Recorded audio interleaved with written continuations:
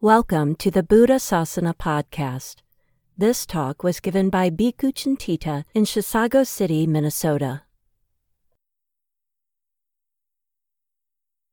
I want to continue to look under the hood of social cognition. What we find there is that it works not electrically, pneumatically, mechanically, nor neurally, but symbolically. We create a kind of symbolic world in the space of shared intentionality within any culturally defined community, then place ourselves and normalize our behavior within that space. This sounds a bit obscure, but we are all familiar with the various kinds of symbolic structures within that space. Language is the most basic component. We've looked at moral communities, ritual, and roles so far, and even the aspect of devotion. Today I want to talk about myth and the sacred. Aside from language, most of these structures sound religious in nature, but they are all very much part of our secular world as well. So it's unclear to me why this religious attribution is there. Humans are evolved as a species to participate in constructing, then living in the symbolic world. However, the logic of our participation, that is, how this all works, is obscure to us. This is the way evolutionary adaptations work. We see ourselves following certain urges, and these urges seem to be mostly, if not always, evolutionary adaptations that have some logical function in terms of evolutionary fitness, or did in our ancestral environment.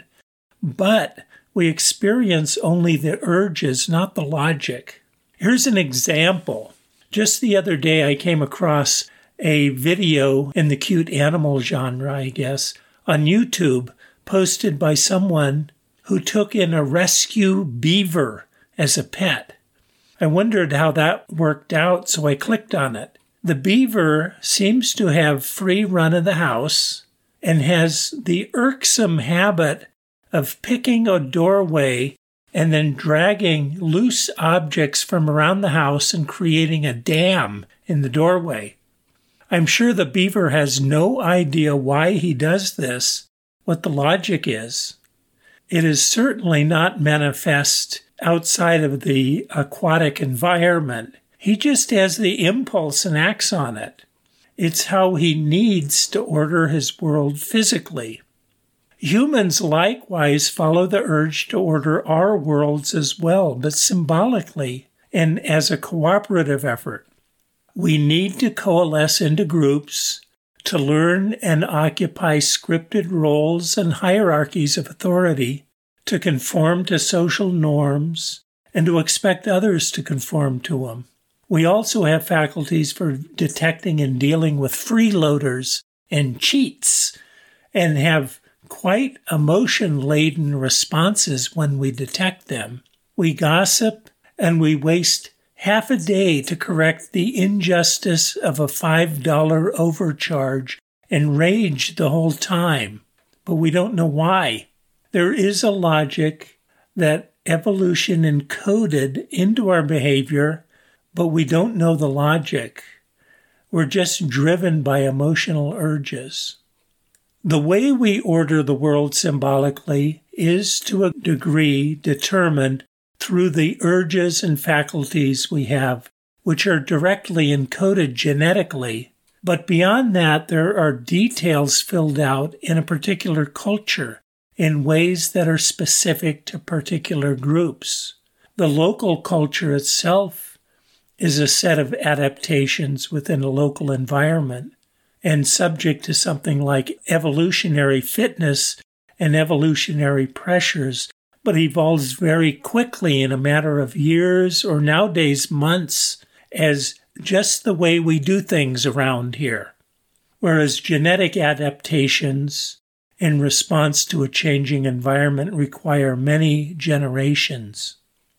Among the genetically coded universals found in all groups are ritual communication, which we discussed in detail last week, but not particular rituals, which are culturally determined, like shaking hands rather than bowing.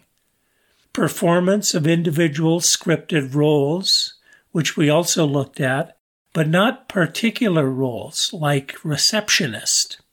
Status, which we also looked at, but not the basis for status like education, bravery in battle, or number of clicks.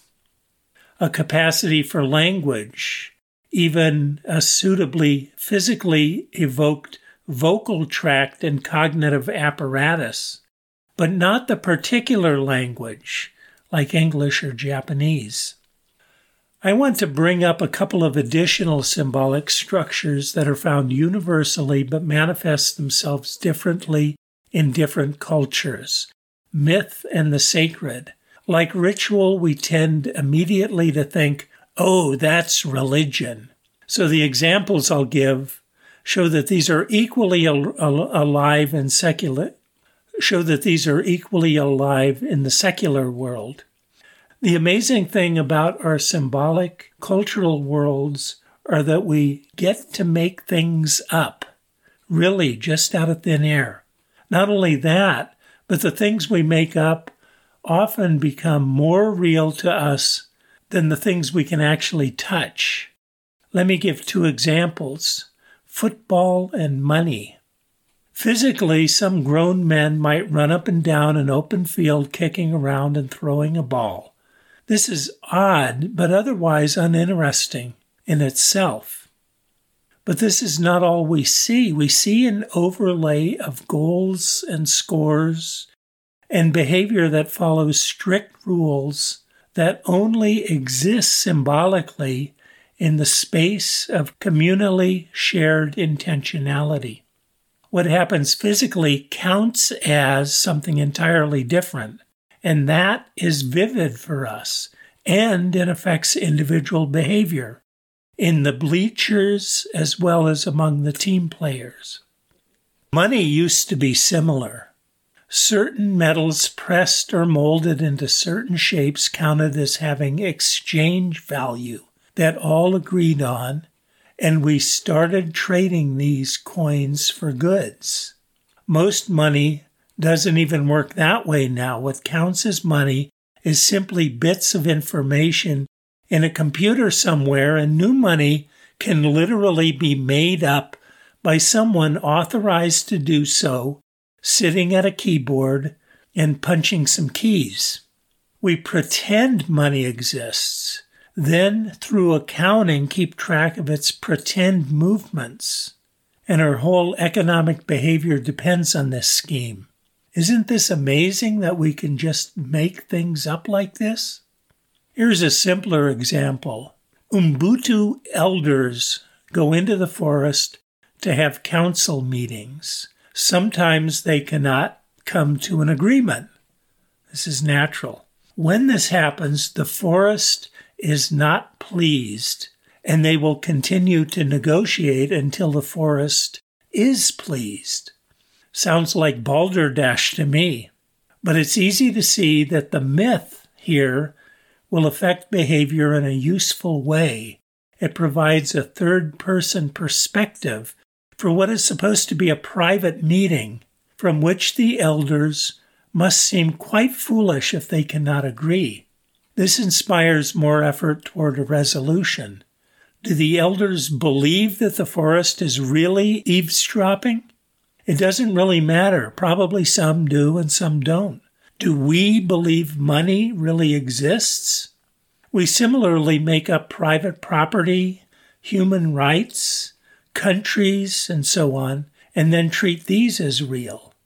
And this influences our behavior.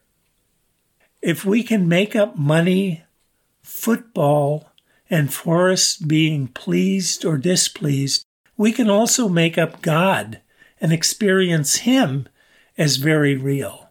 And once God is established, it can have a big and potentially beneficial effect on human behavior.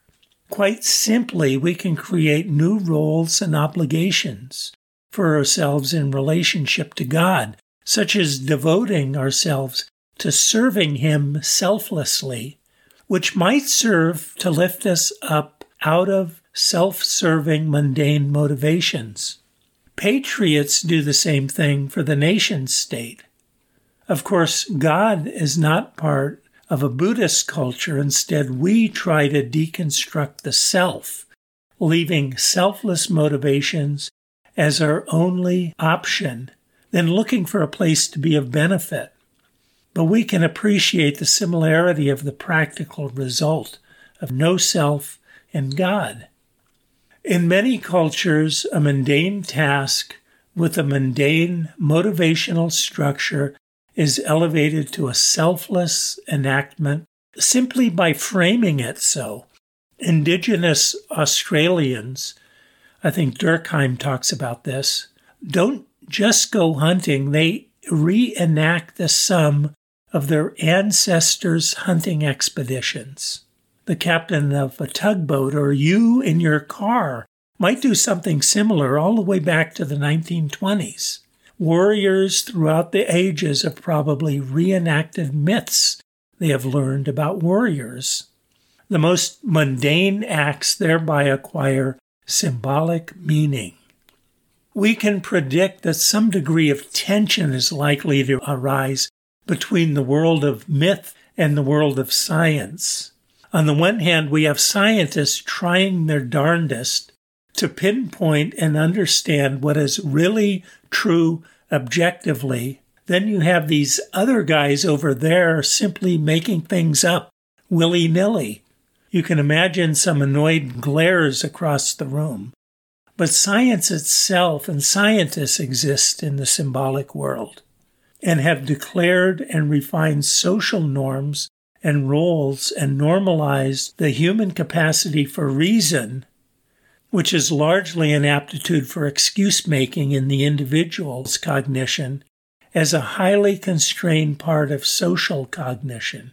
The new atheists and rational free thinkers have taken up their cause against making things up as well, but for some reason they seem to leave football and money alone. Our culture is awash in myths. Popular entertainment, like movies, instruct us in moral principles like, there are evil people in the world who inconvenience us in one way or another, and violence against evil is justified against them. Don't be a wimp. These affect our behavior.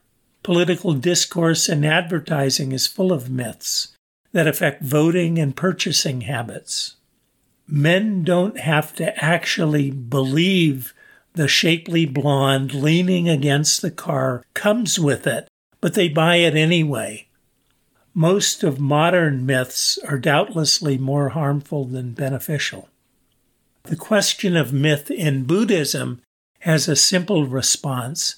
Everything is made up anyway, so what the hell? The Dhammapada begins, all phenomena are led by mind.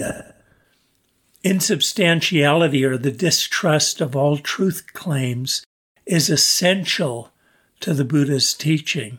The teaching of non-self is the primary example, but also emptiness and the unreliability of all views. For the Buddha, there is never any certainty that a particular truth claim is actually true, no matter what the evidence. Read my essay, Take Seriously but Loosely, about this. Now, the Buddha's intention was not to reject all views, rituals, myths, or even sacred things, but to take these things as working assumptions as long as they are beneficial. This allows us to retain the flexibility to be or think otherwise as needed, rather than being frozen into one version of reality. So what are sacred things? If something is sacred, it is set apart from normal reality as an absolute or fundamental, unquestioned, inevitable, unapproachable, often considered transcendent, belonging to another world. Sacred things are almost always surrounded by myth and ritual, often only physically approachable through some ritual of deference. The sacred has a special aura. Notice that this description of the sacred doesn't depend on whether what is sacred exists at all or not, in another transcendent reality or not. Only that we experience it in that way in social cognition. People need something sacred at the center of their lives to order the world at a fundamental level. Someone wrote, so that we are not paralyzed by never-ceasing relativity. God is perhaps the epitome of the sacred for most people in the world, or at least a God. Probably a close runner-up is the nation-state, as in America, land of the free and home of the brave. For many, the market in the exchange economy is sacred and has almost godlike qualities. It's viewed by many as the ultimate regulator of human affairs. Margaret Thatcher, Prime Minister of Great Britain in the 1980s, famously said, "There is no society, there is only the market." Like God, the market in its purest form is omniscient and infallible, since only the individual's purchasing choices are perfectly informed and rational. People are also sacred. Celebrities are probably experienced just this way by many in our culture, certainly Elvis. Our heroes are sacred beings, like Mahatma Gandhi. For many Americans, Ground Zero site of 9/11 is a sacred space. Certain principles are sacred for many people. Democracy, human rights, the Bill of Rights, capitalism, communism, fascism. Human reason is regarded as sacred by many, probably since the Greeks. Science, increasingly since the 17th century and hugely now. Every individual seeks order in the symbolic world, seeks a place. Durkheim emphasized that without higher aims, something bigger than us to which we belong, without social obligations and constraints, we feel abandoned and demoralized. He coined the word anomie in French, but we use it in English, for the condition of living without norms. Individualists think just the opposite. That is, it's best not to be tied down so that we can do what we want. Studies seem to confirm that they thereby become miserable, quantifiably, in terms of suicide rates, immune response to disease, lifespan, recovery from illness, depression and anxiety, and social connectedness. Let me say something about where I'm going with all of this. We seem to have three sources of discussion about the same thing.